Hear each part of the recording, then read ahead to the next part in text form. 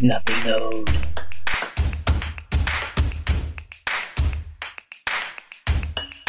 Nothing owed.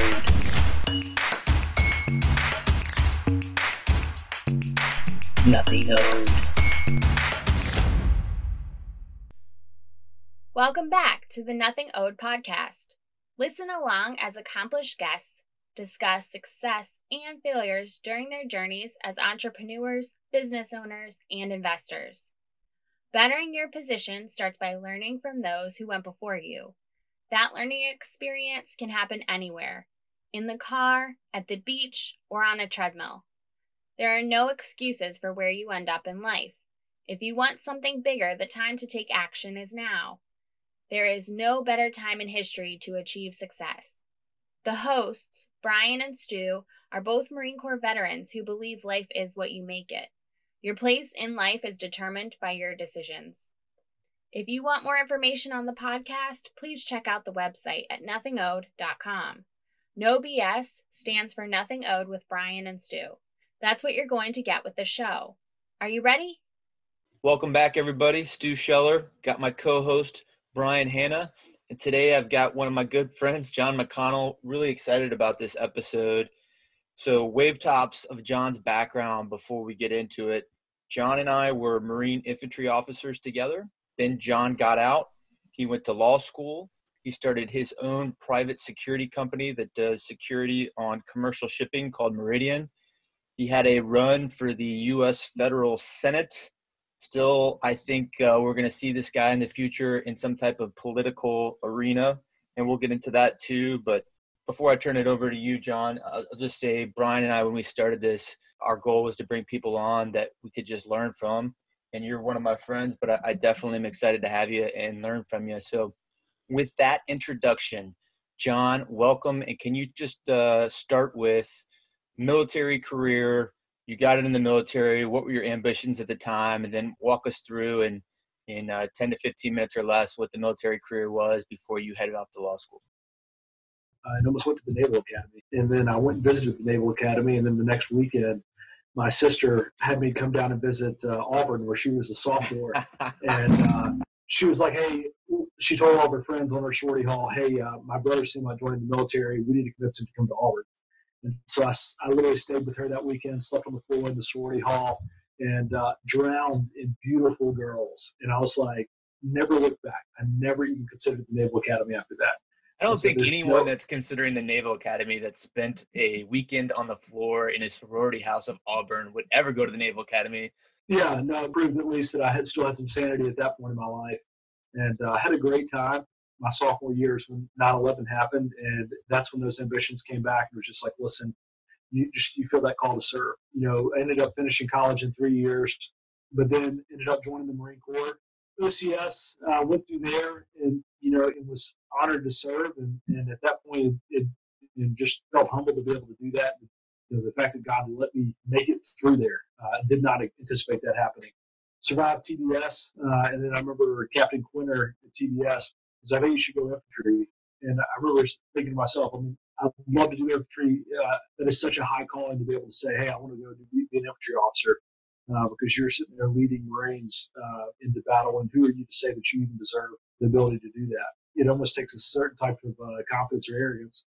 Captain Quinter was like, Jonathan, you should be an infantry officer. Be the type that needs paint chips. Hold on, I got to jump in there. Similar story. So I was in the same TBS class with John, and for whatever reason, our class needed to feed a lot of infantry officers, probably because we were at war. But I'm dirty secret here. I didn't put infantry number one either, so I think I had it in my top 5. And my SBC looked at me and said, Scheller, you're going to be an effing infantry officer. And I kind of thought he was joking, and he was not. And same deal. Like, hey, we need infantry officers. You're aggressive. You eat paint chips. You're going to be an infantry officer. Looking back, it was the best decision I think I could have ever possibly made. Oh, yeah. I completely concur with that. Yeah. I mean, in retrospect, I wouldn't have picked anything else. No. So that's, exactly. Yeah. It was such an incredible opportunity. Definitely humbling. When I got it, I was like, oh man, you have that fear of IOC. Infantry officer course is one of the hardest courses I think that a Marine infantry officer can go through. When I got out of that course, I really felt like I was untouchable and could do anything. Yeah. So I got a great story on this that'll tie to you. John. So literally, we went from TBS to IOC, and the big hazing / evaluation / weed people out event is called the CET. And on that event, so I literally, the CET was on a Thursday. My wedding was on a Saturday, the wedding that you came to. And on that ground fighting station, Marcus Mines was the guy that fought students. Marcus Mines, if you're in the Marine Corps, you know who he is. There's a lot of controversy around him, but he was a good instructor. He had a lot of talents, and he was a great fighter. He was a collegiate wrestler. And so anyway, at the ground fighting station, you run like 12 miles. I'm about 12 miles of cardio at this point, just exhausted, and he just beat the shit out of me. So when I was fighting him, like I was pretty much going toe to toe, and I think it frustrated him. So then he started working me, and he elbowed me in the eye and gave me a black eye, and I had a black eye for my wedding. So in all my wedding pictures, I have this black eye. So Marcus Mines, I've never actually told you that story, so if you're listening to this, but John was at my wedding, and I think that just ties into IOC, black eye at your wedding. That's my story. Stu, I talk about your wedding probably every few months. You wrote your own vows, and you wrote your vows as you were talking them. That's and right. It was like I literally was sitting there, and it went from like the absolute worst vows I've ever heard to the best recovery I'd ever heard in my life. There was a point where I was like looking around and like, we're gonna have to fight our way out of here because the congregation is about to jump him because his wedding vows were so horrible. And then he turns it around because he starts it off with, as you know, Jackie and I met in a bar, and she looked over me and you could tell she wanted me. And I was just sitting there, and I was like, my eyes were like as big as golf balls, and I was like, oh my gosh, I cannot believe he just said that. And then he ends up turning it around to where at the end of it, it was like a slow golf clap. Like, oh my gosh, like he just pulled it off and made the most endearing, like empathetic speech that I'd ever heard.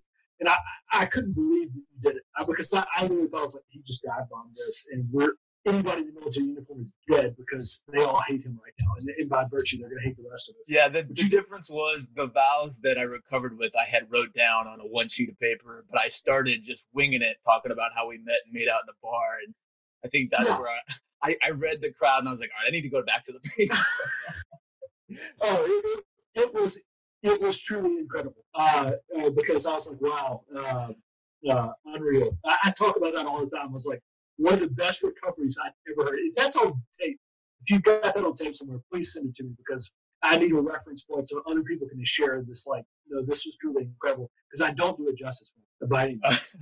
I appreciate that. All right. So you graduate IOC. What unit do you check into? And talk about your operational experience.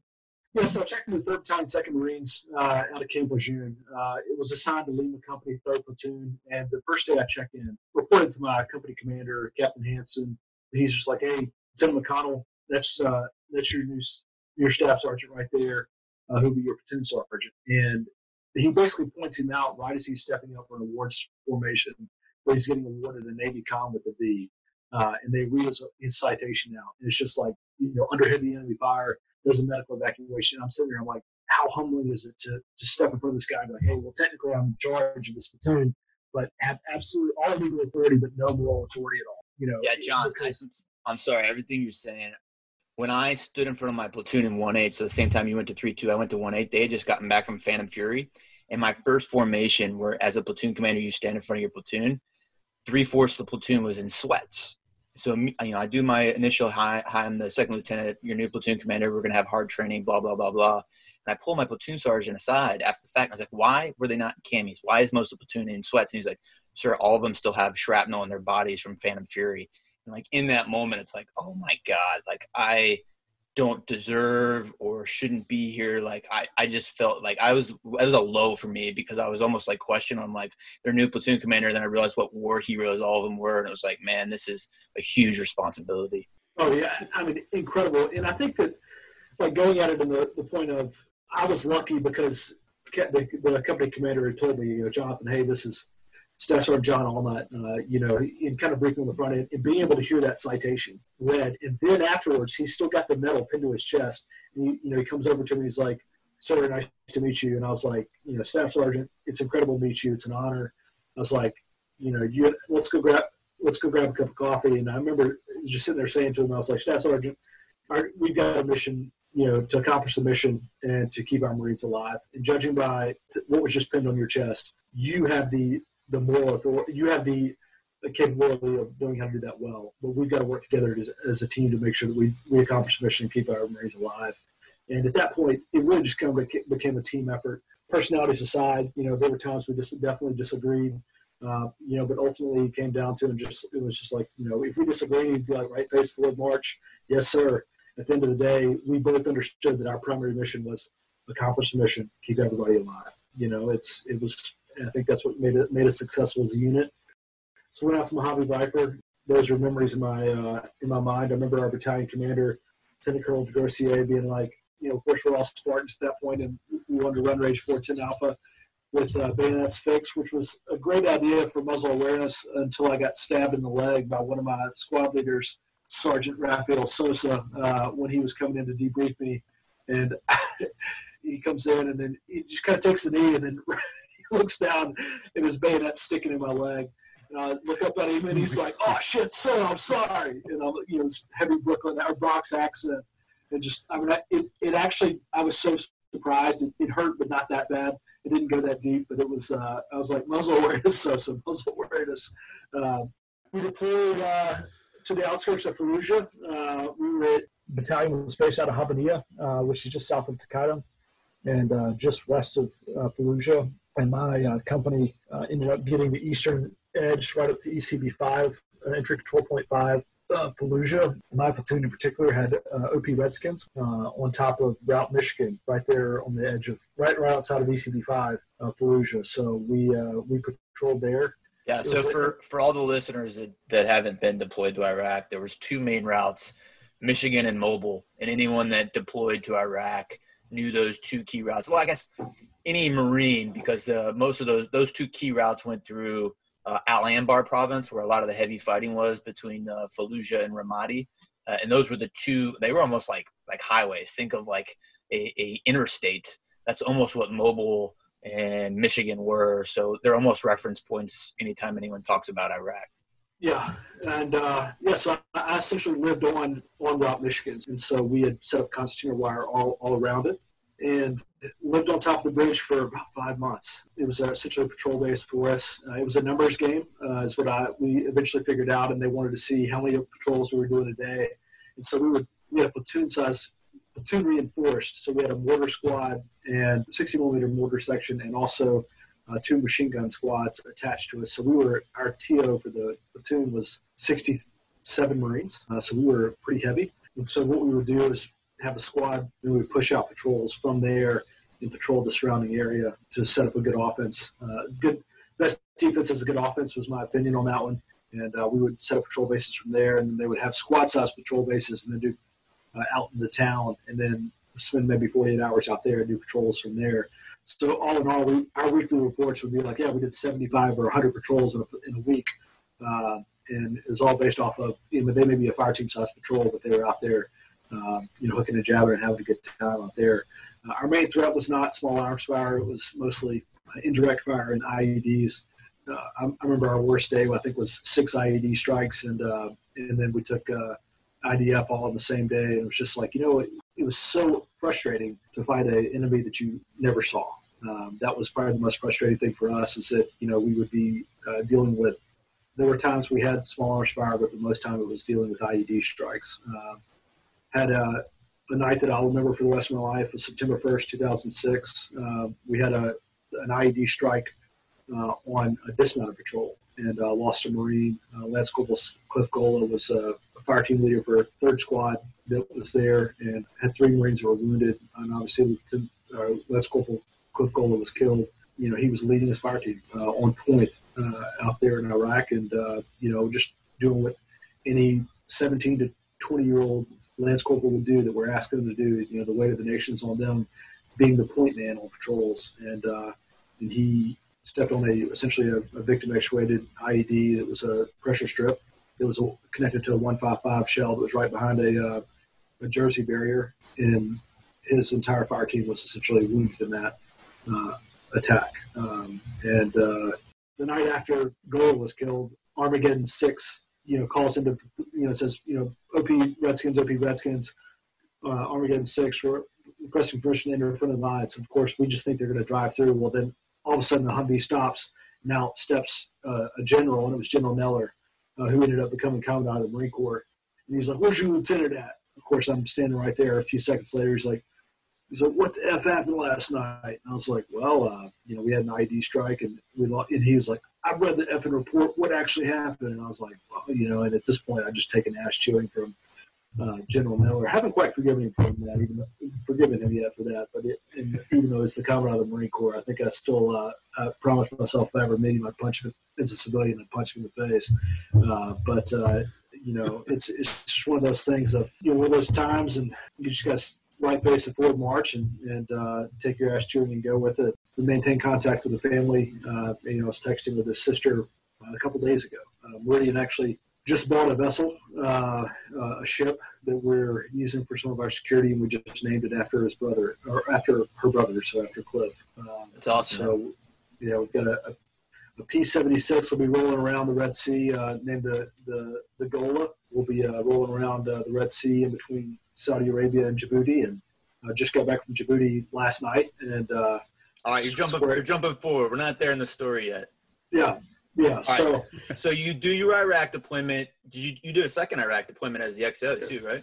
Yeah, XO and 81's platoon commander. So I dual headed on that one. Yeah, so for the listeners in the infantry community, typically the best platoon commander is selected for the 81's platoon out of the generation of platoon commanders because of how technical and how tough that job is. So it just speaks to the recognized abilities of the command in what he was doing out there for his first deployment. But then when you were the 81's platoon commander, you became the weapons XO, which I would submit is maybe the second hardest, or, depending on who you talk to, the other most coveted position for a lieutenant, and you were doing both of them, so that's pretty incredible. That was awesome. I love being the XO, one of the greatest jobs in the world for me. I loved working for Captain Lundgren, who I now believe is Colonel Lundgren, who's based up in D.C. right now. It's funny, we just released an episode yesterday with Josh Rogerson, and he was talking about Lundgren. So Lundgren's like the one guy we've name dropped in this show like multiple times, but everyone has nothing but awesome things to say about him. But yes, he is a 06. He's done the PhD program. He will be a general officer. Great guy. Yeah, he is a great guy. He was an incredible guy to work for, and just being his XO and doing everything I could to make sure he was set up for success. I wouldn't say that CAX was a good example of that.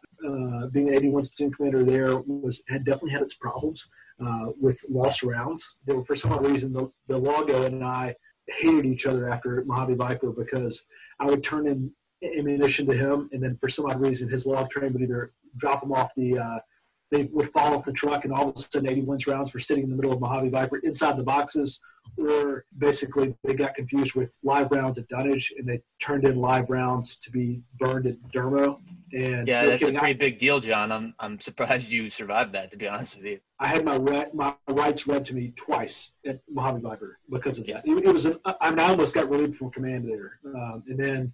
Yeah, and so it was interesting. But when we deployed in my second deployment, I was actually battle position Da Nang, which was 55 miles from Al Qaeda.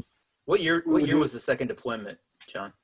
07. October of 07 through May of 08. Yeah, so it was actually the most non-kinetic deployment I could have ever possibly imagined. So going from the first deployment, to this one was an incredible experience because it was like a tactical pause. The entire deployment, I think we had one IED strike.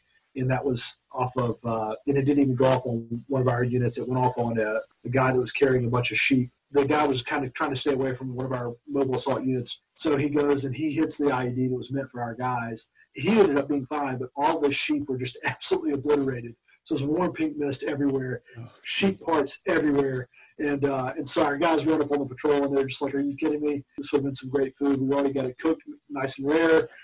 So to go from the first deployment to that it was almost like a decrescendo from the first deployment, and which is something almost like a time to relax. Obviously it wasn't. We're out there patrolling every day and staying busy, but I remember one time, the only time we ever had our superior officers ever come visit was they were doing the helo resupply, which is the only way we really would ever get resupplied with fuel and water via Blivets on CH-43 or CH-53. Drops its Blivets and all of a sudden moves over and then lands. And then two Marines get off the helicopter. And we're like, oh, no big deal. Well, then all of a sudden, the security down at the LZ was like, flash, flash, flash, Bayshore 6, Bayshore 8 on deck. And so literally you saw our camp just erupt, and everybody's going and shaving and trying to hide you at that point, because we didn't even have, we were shaving and bathing out of water bottles. We didn't have running water. And so, we were still at that point a very primitive camp. And so they showed up, and everybody, we at that point, I told them, I was like, don't give them a ride from the LZ. The LZ was probably about 500 meters outside of friendly lines. I was like, don't give them a ride, make them walk. And so that gave us a few extra minutes to everybody share. So everybody, how it is that, when you're deployed, everybody's gray, like black, white, Asian, whatever type of Marine you are, everybody's covered in moon dust. And it's just how we lived, just the filth that we lived in, because our fob was covered in 6 to 8 inches of moon dust. And so everybody's gray, but then everybody has a fresh, clean face after that, right as the battalion commander rolls up. And there's nothing you can do but just be like, smile and be like, yep, this is it.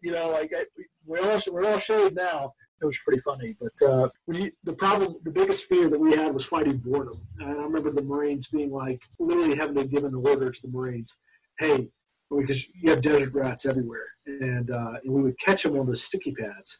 And so the problem with Marines is that you give them, if they're bored, then they're going to find different creative ways to kill the rats.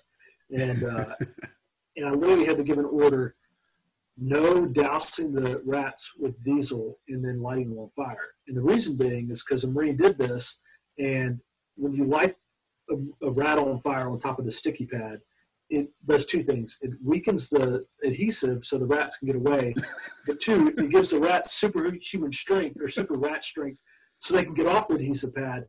And then one of them, a flaming rat, while on fire, ran into a crevice. Well, where was the crevice? It was our ammo depot. And so we had a flaming rat that went into the ammo depot, and it was just like, oh, shit, we're going to get blowing this place up. And so literally, that's the type of stuff you fight. You have to fight, but you have to give an order like, hey, listen, Marines, don't light rats on fire because they're going to go into the ammo depot. It was a lot of fun. So, all right. So after the second deployment, what drove you to get out? So what was the thought process, and what were your goals and ambitions at that point? So pre-joining the Marine Corps, I'd actually taken the LSAT, and so I had a valid LSAT score. And from Iraq, I applied to law school. Well, while I was in Iraq, I got accepted to Alabama, Stanford, a few law schools. And then I also, had orders to go to Second Recon, so it was a decision point there. And I called my sister, and I was like, "Hey, listen, I got orders for Second Recon, which is my dream. Also got into law school. She had known that, and she's like, "What do you think?" I was like, "What do you think?" And she was like, "Well, I think Mom's going to say she's proud of you." She's like, "And I think it'll kill Dad." I mean, my dad just had a lot of problems with deploying, just from a standpoint of a father, just having to say bye to his son. From an anxiety standpoint, there's a point where he was flying up to see me the night before he left, or a couple weeks before I left, and the night before he almost had a heart attack. Just the anxiety of coming to see me, he couldn't fly, so he ended up having to fly a couple of days later. And she's like, "I think it's going to kill Dad." So at that point, I just said, "You know what? I'm going to get out. I'm going to go to law school." So I did that. I made that decision, and which ended up being an incredible decision. Even though I do regret it quite a bit, I loved the Marine Corps. I missed the morale, being around Marines. And so I got out of the Marine Corps, or I came back from Iraq in May, and the law school gave me an opportunity to take one of the classes during the summer school, which was incredible just as a transition period, because I've been out of the Marine Corps, been out of school for a couple of years. And they said, "Hey, you can take one class during the summer. It'll lighten your load for the fall." But it meant I had to start on like May 20-something. And I was getting back from Iraq like May 15th from ADVON. And so I literally got back from Iraq on ADVON, spent 10 days, and checked out of the Marine Corps in essentially 2 weeks, drove through the night, and started law school the next day. Oh, my God. So I hadn't been home at this point. So I transitioned with that. That was my transition. So I did steps and taps and all that type of stuff. Drove through the night, started law school the next day. And remember the first day of law school, I'm still high and tight, still in good shape and all that type of stuff. And I said, get into law school, sit in class on the first day. Of course, I'm there at least 15 minutes early. And the student comes and sits next to me, long hair, hippie. And I was like, man, who's this hippie ass mother effer sitting next to me? Like, how dare you? And he's like, "You mind if I sit here?" And I was like, "Sure, whatever." and ended up being one of my best friends. An awesome guy. Helped my transition a great bit. Named John Gibbons is his name. Ended up being the son of like one of Alabama's most famous attorneys. He's actually the main shareholder of the Cochran firm, Johnny Cochran's law firm. And this kid's sitting next to me. I didn't find all this out to my third year of law school when I went home with him to visit his house. Literally walking to his house. I mean, he's a normal college kid, nicest, or law school kid. He's 22 or 23 years old, nicest guy in the entire world. I walk into his house, and I'm like, his parents' house, and I'm like, holy cow. I mean, they literally have a room that's painted like the Sistine Chapel. It's the size of the Sistine Chapel. And this house is 40,000 square feet. And I'm like, holy crap. I was like, where did this come from? I was like, what? I mean, my jaw is on the floor. I was like, what are you, like drug dealers? Like, are you kidding me? Like, I knew his dad was a successful attorney, but I had no clue. And his mom just starts laughing. She's like, well, I'm glad you didn't know. I'd have whooped his butt, like, and just, talking in the wonderful Southern twang. And it just, that's how humble this guy was. And he comes from, his father's had over $1 billion in settlements. I attribute him to really helping with my transition, just back to civilian life, of just having someone that's normal and that befriended me the first day when I didn't want to have anything to do with any civilians. Come back to Iraq, and then you're sitting in law school with 22-year-olds who think they know everything in the world. And then you've got, someone like that who's just down to earth and who's just like, just there to listen and to be your friend. So, did you have a job lined up? Because you're finishing up, you got this one friend that his dad's real successful, but like, what was the future looking like at that point? Right at the end of the first year of law school is when the Maersk, Alabama was hijacked. And so that was in April, 4 days prior to Easter of 2009. And I was just like, this is stupid. I mean, watching on Fox News, like, why in the world are we not guarding these ships? And, asking the question of every Marine in the world, be like, how could you let a U.S. flag ship get hijacked? And so I ended up talking to some people at a shipping company down here in Mobile, which is where I was from, and just said, listen, why are you not guarding your ships? They're like, listen, Smartock, it's not that easy. And I was like, well, it can't be that hard. And so talking to them about, as an infantry officer, you understand that a ship is a three-sided fortress. No one's going to be coming over the bow. And so how are you going to guard the ship? And so they were like, well, what kind of weapons would you use? I was like, well, I would ideally use something that has a flat parabola of the round that's not going to fluctuate more than 3 feet off its means, so that you are shooting, because you're shooting from an unknown distance at an unknown height. It's fluctuating constantly because of the wave height and because of the vessels. And they all are sitting there looking at me like I've got something growing out of my forehead. And I'm like, exactly. I got you now. And so it ended up going well for me. Of course, they had some legal questions as well. Well, I just finished a year of law school. I'd almost finished a year of law school at that point.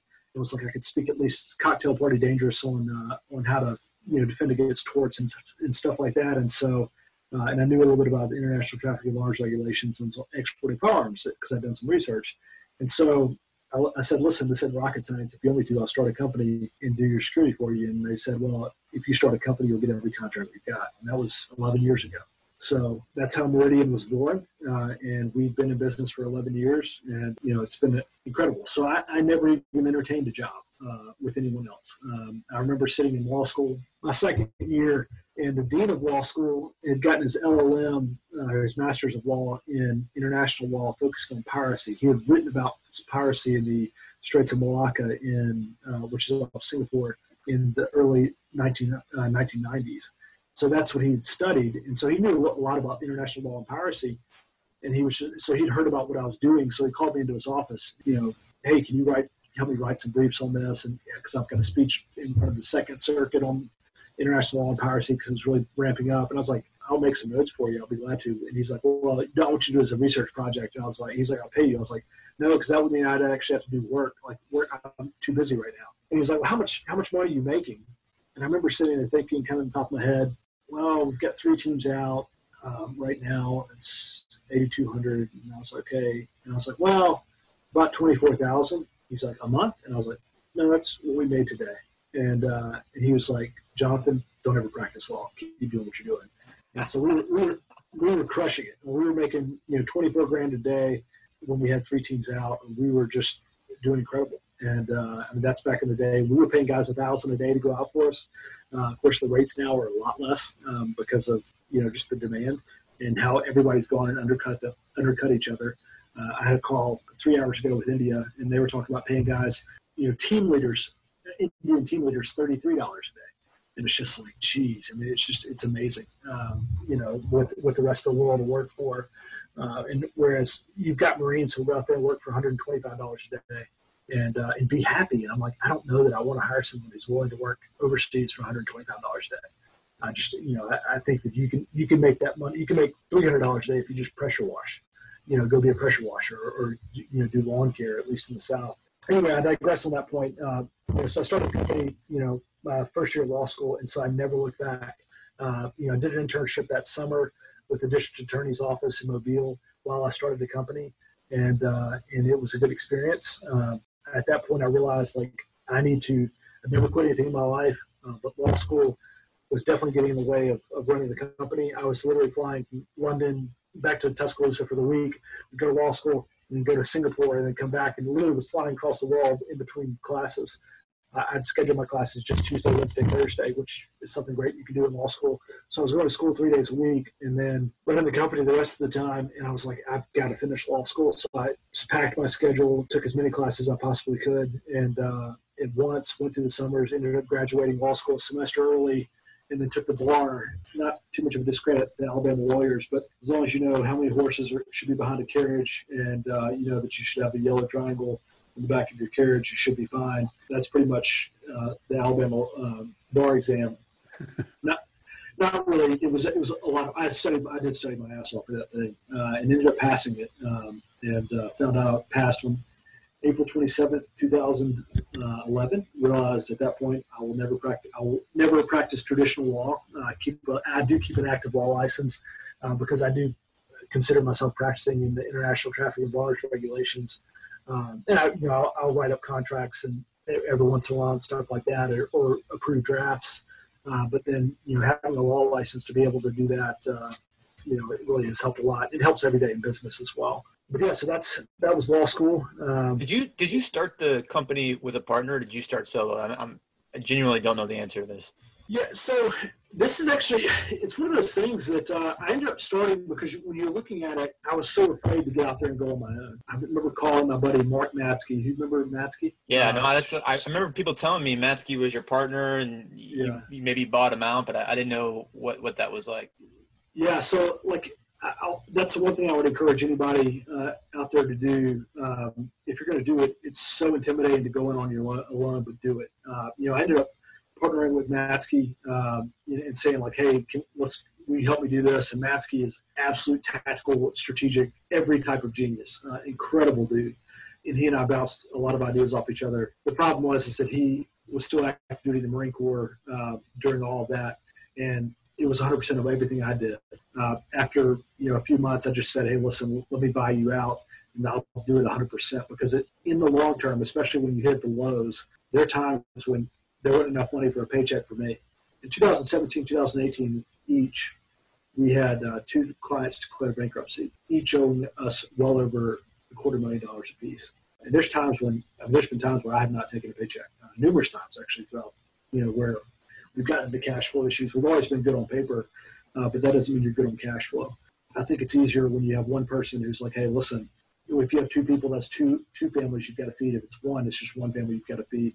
If it's possible, do it on your own. Matsky, I think I bought out after maybe about 3 or 4 months. Have been alone ever since. And every venture that Meridian's expanded into, it's always been 100% one person. We did that the other day, or in March, Meridian acquired another company called M&G Maritime. And the guys were like, well, hey, let's retain 50% or 25%. I was like, no, Meridian's going to take 100%. We'll pay more for it. But that way, there's no splitting equity. There's no questioning into any decisions. It's like, hey, I'm 100% accountable for it. Either it's success or a failure. And that has been great because the buck stops 100% with me. No one's got as much skin in the game as I do. There's times when I have, for cash flow reasons, I've taken no dividend, or I've said, hey, there were times where I literally said, I don't get paid for 2 months, and you just got to deal with it. There was a time in 2011 that we had $700,000 out in a company declared bankruptcy. $700,000 owed to you, and we were just in a major cash crunch at that point. And I told our guys, we couldn't even pay our operators. And I said, we couldn't pay them that week. And I just said, listen, guys, if you trust me, I know I'll get the money to you. But if you don't trust me, then I'll pay you today on PayPal. And I'll put it on my credit card and do it that way, but I know I'll have the money for you. And so literally, I put $70,000 for the payroll on my credit card that week and paid out our guys who needed it. And then the rest of it, I knew it was going to come in eventually from other clients and stuff like that because we were diversified out there. But, one client saying, hey, we're stiffing you for $700,000, it hurts. And so all those credit cards are in my name or my social security number. You're talking about a major hit to your bottom line, to your credit score and everything like that. That's where being able to make those decisions of like, hey, listen, I could have told our guys, hey, man, you're going to get paid whenever I get paid. But being able to have the trust with them and say, listen, if you don't trust me, I'll pay you today, but you are going to get paid. For me, I hate owing people money. Our reputation in the industry is we're going to pay you within if you don't get paid within 2 days of sending us an invoice, and that's just for us to check our email to get the invoice processed, it's about a miracle. We pay everybody within 2 days just because we're known in the industry for being able to pay our debts and to pay our invoices quickly. And I think that carries a lot of weight. A lot of people want to work for us. We've never had to recruit. People just send us their resumes via email, and it's one of those things that's never been an issue. I have another question. Have you ever, your company provides private security to commercial shipping, have you ever had to shoot at somebody? So we've been attacked 23 times in 11 years. So in those 23 times, every single time we've always diffused the situation using pyro, a flare or something like that, or simply just waving the rifles. We've never actually had to fire a shot at a single pirate. So that's great news from a liability standpoint, being able to tell our insurers that. We just renewed our insurance with one of the Lloyd's syndicates in London. Being able to say we've been hit 23 times, we've never ever fired a shot, is something that really keeps our premiums low. So knock on wood, we'll keep that up and hopefully be able to continue it.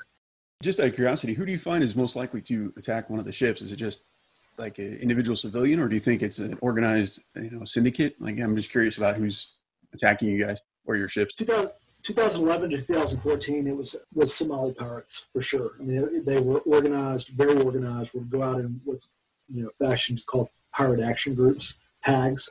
They operated, using motherships, so they could be 1,000 miles off the coast of Somalia, operating out there. So they were a very impressive group. We found that basically you had some people had certain jobs. So one person their job would have been, hey, we're the pirates, the hijackers. Then they would hijack the vessel and sail it to off the coast of Somalia and anchor it. And then those guys would get back on the skiff and go back out and hijack another vessel. But then the other job was for basically the shore patrol. They would come and occupy the vessel. They would occupy it with between 80 and 120 pirates or Somalis would sit there and be the security force that would be on board. And then you'd have a cook that would come on board and cook for everybody. And so it was a very sophisticated. Then you have someone who was the negotiator. Wait. The Somali pirates would come on board and cook for everybody? For the 80 to 120 man force that would occupy the vessel. Yeah. Yeah, and so they would come and bring goats and stuff like that and cook and just sit there and eat cod all day. Cod is their drug that they use in Eastern Africa and throughout the Horn of Africa. And so the average period of captivity was 7 to 12 months. They'd be there for a while. And they're just holding the ship and the cargo for ransom? Is that what their goal is? Correct, yeah. The cargo of the ship and the personnel for ransom. They were so sophisticated that they would look up, especially if you're a publicly traded company, they'd be like, hey, we know you have 220 million in cash on hand, so we want 40 million. So they were not, it was a very sophisticated group. They knew exactly what they were doing, but they were, one or two negotiators throughout Somalia that would negotiate it.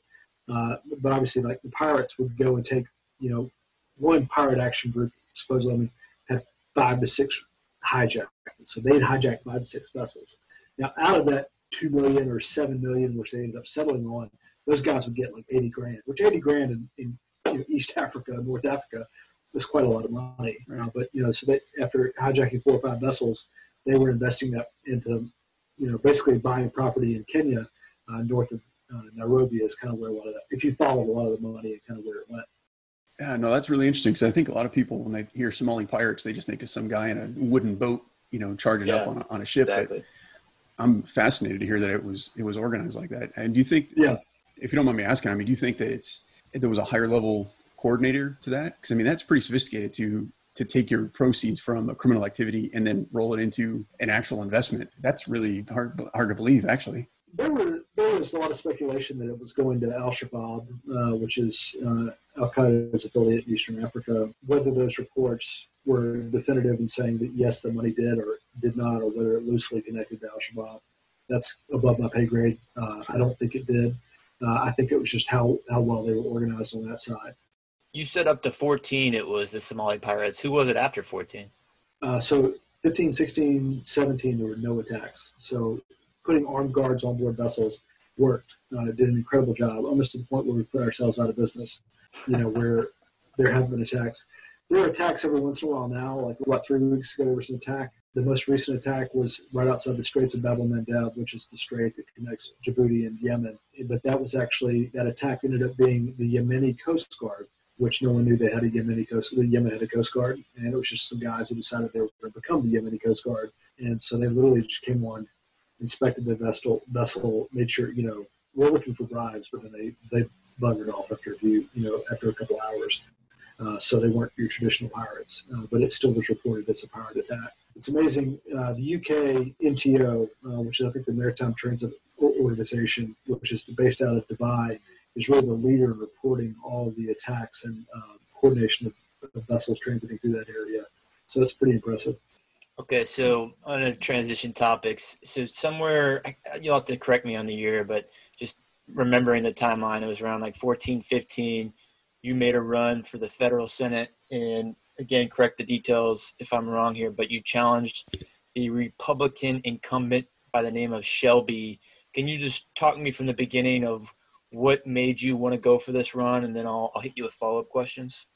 Yeah, so it's one of those things of just like 2001, September 11th, like you're sitting there and you're like, man, you have a call to serve, after a catastrophic event in our country. Well, we have a catastrophic event in our country right now. We did in 2016. Our country's not heading in the right direction. We're spinning ourselves to oblivion. I've made a lot of money doing what I'm doing, and I felt a call to serve and to, say, hey, listen, this guy's part of the problem. He's a Republican. I'm generally a Republican as well. Tend to be more libertarian, but conservative. But this guy claims to be conservative, and he's the chairman he's going to be the chairman of appropriations, but yet he brings billions upon billions of dollars into Alabama. There's 13 buildings in the state of Alabama that are named after this guy. These monuments to Richard Shelby. I'm like, that's not what this is all about. It shouldn't be about a career politician, or how much money you can bring to the country or bring to the state. It should be about what's best for the country, and what's best for the country is controlling our spending and obviously keeping us safe. And so really it came down to what do I believe in as the American dream? And that is leave our children a better life than what we had. And we can't do that if our country continues on the path that it's going down, or that it was going down in 2016. I think we've done a little bit better now, though our spending hasn't gotten under control. And that was kind of my main point. And so I, felt like, hey, you know what? I'm going to go after this and throw everything I could. I put $472,000 of my own money into the race, and essentially just said, hey, listen, I'm going to go balls to the wall and challenge this guy. And all right, hold on, John. I want to jump in there and ask a question. Shelby typically doesn't have a lot of competition, has been in the seat for a while. Here you are, a very successful entrepreneur. You've got all this war experience. You, to me, are something that everyone should be voting into office. So you posed a real threat. And all of a sudden you enter the race, and then a bunch of other people start joining the race and then start just attacking you. Coincidence or deliberate undermining attack? Yeah, so 5 people were in the race: Shelby, myself, and then 3 other people. All 3 of them ended up challenging, quote unquote, or entering the race after it had been, essentially rumored that I was going to end up making that run. In that respect, yeah, I think they were put in there to just to take away from me. Of the 3, none of them got higher than 2 or 3%, and so it was definitely just a battle between Shelby and I. I got 27%. I think he got 50 something, 57 or 58. That's crazy. That's really tough to beat when somebody's got $20 million and the capability to add 4 other people in the race to water it down, and all they do is attack you and not him. How do you beat that?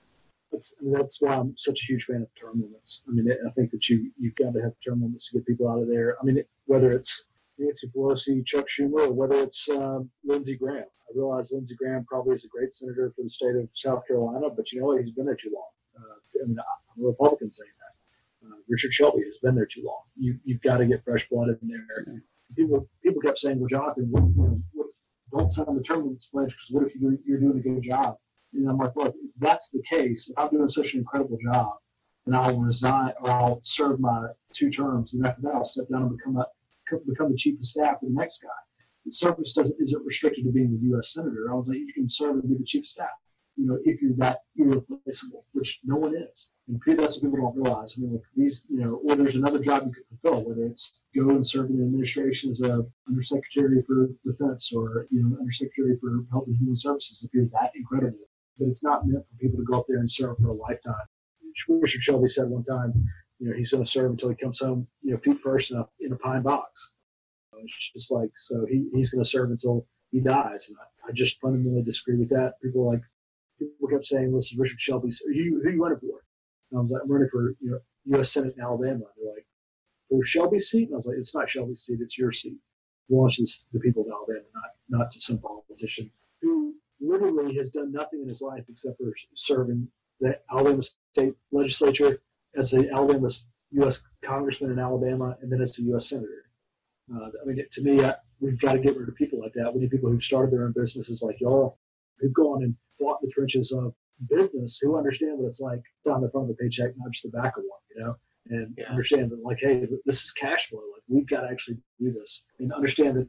What does it mean to actually hire someone for an 8 to 5 job? It's not, it's not easy. Or like, hey, when you hire if you have 5 people and you hire a 6th person, you're not gaining 20% work. You're actually, everybody's productivity is probably going to go down a little bit because you hired somebody extra. I mean, it's just understanding that is only something a business owner would know how to do. That's why I think we need more people who are business owners running for office, not people who've been in government for 30 years. So it apparently wasn't meant to be, but I have no regrets. Made the old bastard spend $20 million, which was quite the return on investment. If I spent $470, he spent $20 million, but I ended up losing. So it apparently wasn't meant to be, but I have no regrets. John, brother, you're saying no regrets as if this story is over. Maybe I'm an optimist. I do believe the wave is coming. I've got 4 more years to finish my military career. I've got some political ambitions. I do think the tide is turning on the career politician, and that, just like you said, the people in the trenches that went out there and fought either in the military or fought to be a small business owner, I think that is coming. And I think, like the people that we're describing, the career politicians should be worried if they're not, because of the stagnation and the infighting and the derisiveness that kind of exists now. I think we need leaders and some common sense people in there. So, do you still have ambitions? Or are you going to go back and make another run at it? I know, even though you spent $500,000 of your own money, you did kind of make a name for yourself, at least getting in there and getting a third of the vote. What's on the agenda now for you? I don't know. I mean, right now, happy with what I'm doing. I love working with Marines. In our office, we've got a section leader for my first deployment, a squad leader for my first deployment, and a fire team leader for my first deployment, all who work in the office. And actually, and then 2 other squad leaders as well. Like, I love working with Marines every day. I have the best job in the world because it's the Marine Corps without the bullshit. Bullshit is what I like to say. Because, it's grown-up rules. You either get the job done or you don't. And if you don't, there's consequences.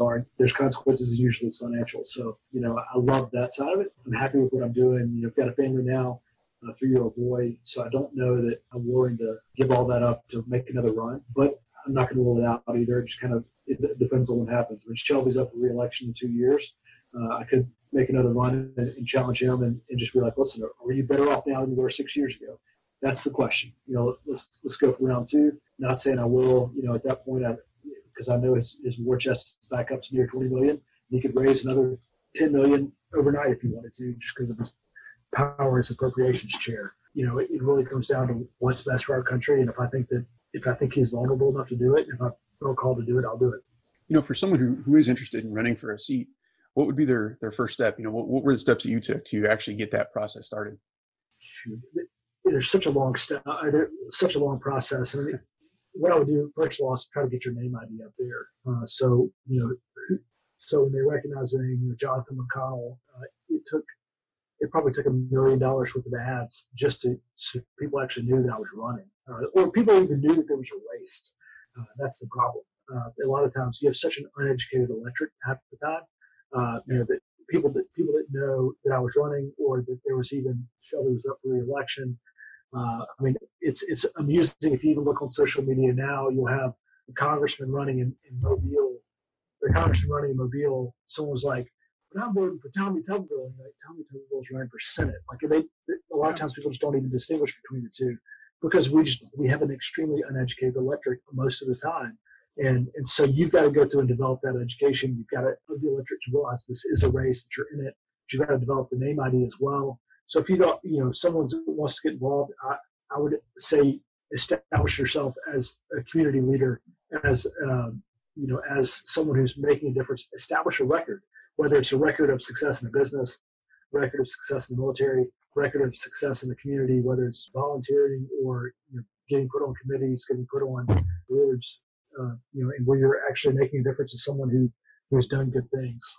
It amazes me when in Alabama we had Jeff Sessions versus Tommy Tuberville in a runoff. And people were like, "We don't know much about Tommy Tuberville. We're going to vote for Jeff Sessions." I was like, Jeff Sessions has largely been an incredible failure as an attorney general. I mean, he's a personal friend of mine. He was there when I got back from Iraq the first time. I worked with him in D.C. when I just got out of college. I did an internship for him. I like him as a person. He's an incredibly nice guy. But that doesn't mean he's an effective U.S. senator. He's been up there for 20 years as a U.S. senator. We never cut our spending underneath Jeff Sessions. He had been griping about immigration for 20 years. In 2003, immigration was a huge issue for him. It's 2020, and it's still a huge issue.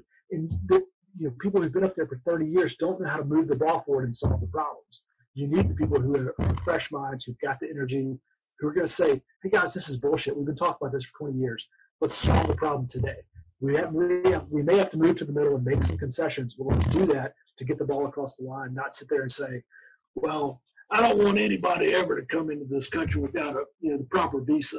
Hey, you know what? You're going to have to make a compromise somewhere. But let's at least do it. Let's get those people who are here to start paying taxes now and retroactively for however long they've been here, or whatever it is, to get the ball moving. Let's do that now. Well, I think I can speak to the government a little bit. I mean, having worked in the civilian side of government also, I can tell you that the solution to any problem in the government is just to spend more money. And I don't think a lot of people realize that. And it's not about accountability. It's not about productivity. It's not about showing any kind of accomplishments. It's just, how much money can I spend? And I can tell you the amount of inefficiency and waste in government is beyond most people's comprehension. And it's everywhere. It's everywhere. I think what you said is true. People don't really understand the reality of government, and they don't understand how it actually functions and how much waste there is. And if they knew it, I think they'd vote everybody out, because it's appalling. I mean, I think that you can literally take every department and say, "Hey, we're cutting your budget 20%. Everything would be okay." I mean, there would be a lot of complaining, and there would be a lot of crying and wailing and gnashing of teeth. But at the end of the day, everybody would be fine. Look at the government shutdown we did 2 years ago, and I was like, hey, everything seemed to work out pretty fine. Like, I mean, it's okay.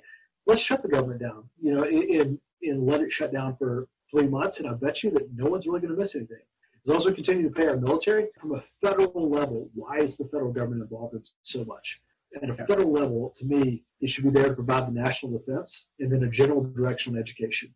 So I think we should pool our resources on education, on okay, I want the University of Maryland, Baltimore to be the school or the institution that is the premier heart surgeon. Heart surgeons. We'll provide some federal funding for them to study heart surgery. Or, then I want UC Berkeley, for crying out loud, or just naming institutions here. You're going to be the brain people they're studying brain disease, Alzheimer's, and everything like that. University of Alabama, Tuscaloosa, congratulations. You're going to study the liver.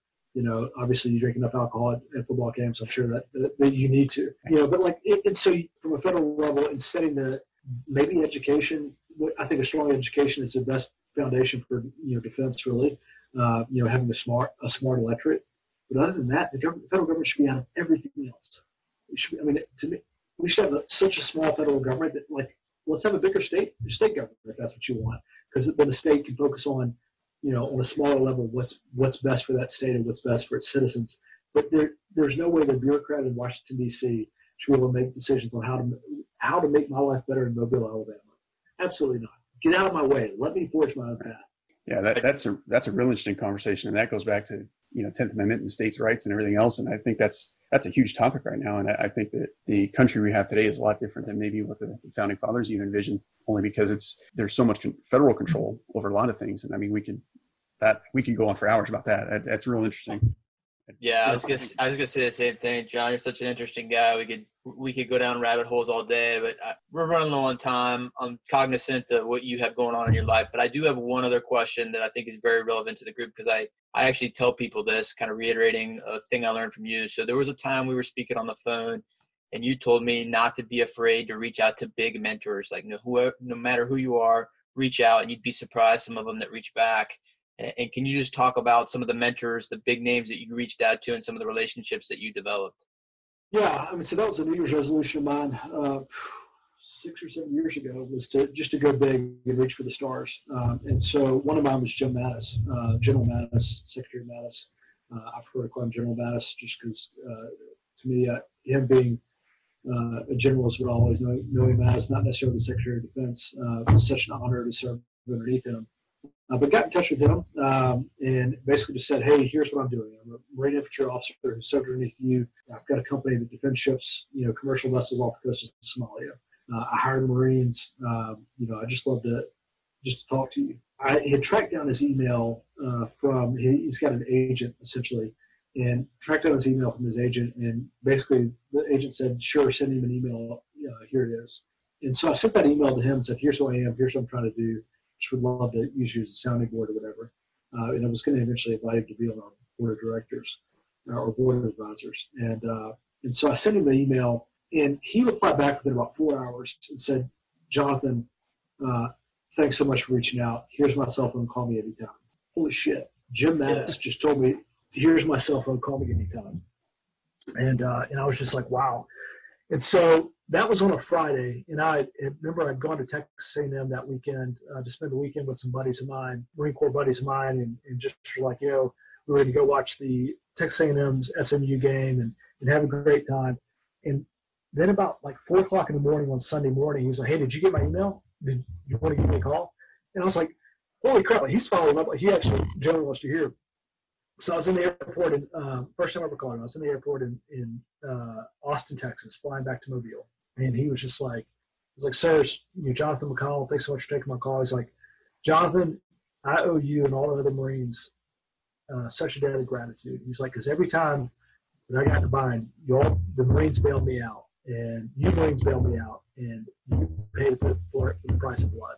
I mean, in every time I've ever spoken to Jim Mattis, he puts chills up my back with just the stuff that he says. The most humble leader, the most incredibly well-read man I've ever met. And just such incredibly sage, sound advice that I've always gotten. And there's people out there just like him that are willing to help. They're willing to provide advice. And seeing that among leaders that are out there, you don't get to where you are. You don't get to become Jim Mattis or Tim Cook without having people like him that have mentored him. And to give back as well. And so they're absolutely more than willing to give back. Tim Cook is the other person who's on my list. I've not gotten in touch with him yet. I've tried. He may have read my emails, but he's never responded. But Tim Cook is actually he grew up 40 miles away from here, from where our office is. So I do have a smaller connection with them. But, there are people out there who are just like that. I mean, I spent, when I landed back into the country yesterday, had set up a phone call with a Marine who just got out of the Marine Corps and who was just looking for advice on a career, and spent 45 minutes talking to him. You don't have success without giving back. And that's, so you can't just sit there and take. You've got to give. And so I would advise on that. John, I can't believe we've been talking for more than an hour. I mean, we could do 4 episodes with you easily, between multiple combat deployments, going to law school, creating your own shipping company, making a run for the Senate, political views. I mean, just awesome content here. But I'm cognizant of your time. I appreciate you giving back to us by taking the time to talk to us. I know you were out of the country last night, taking phone calls to India this morning, but we really appreciate it. I think there's a lot we can learn. For the listeners, the company, we've been saying it all show, Meridian, but it's Meridian. If you want to give it a quick Google, John McConnell, CEO, Hope to see him in the political arena someday. John, we really appreciate you being with us. All right, everybody. This is Stu Scheller and Brian Hanna with the Nothing Owed podcast. Thanks again, John. All right, see you, brother.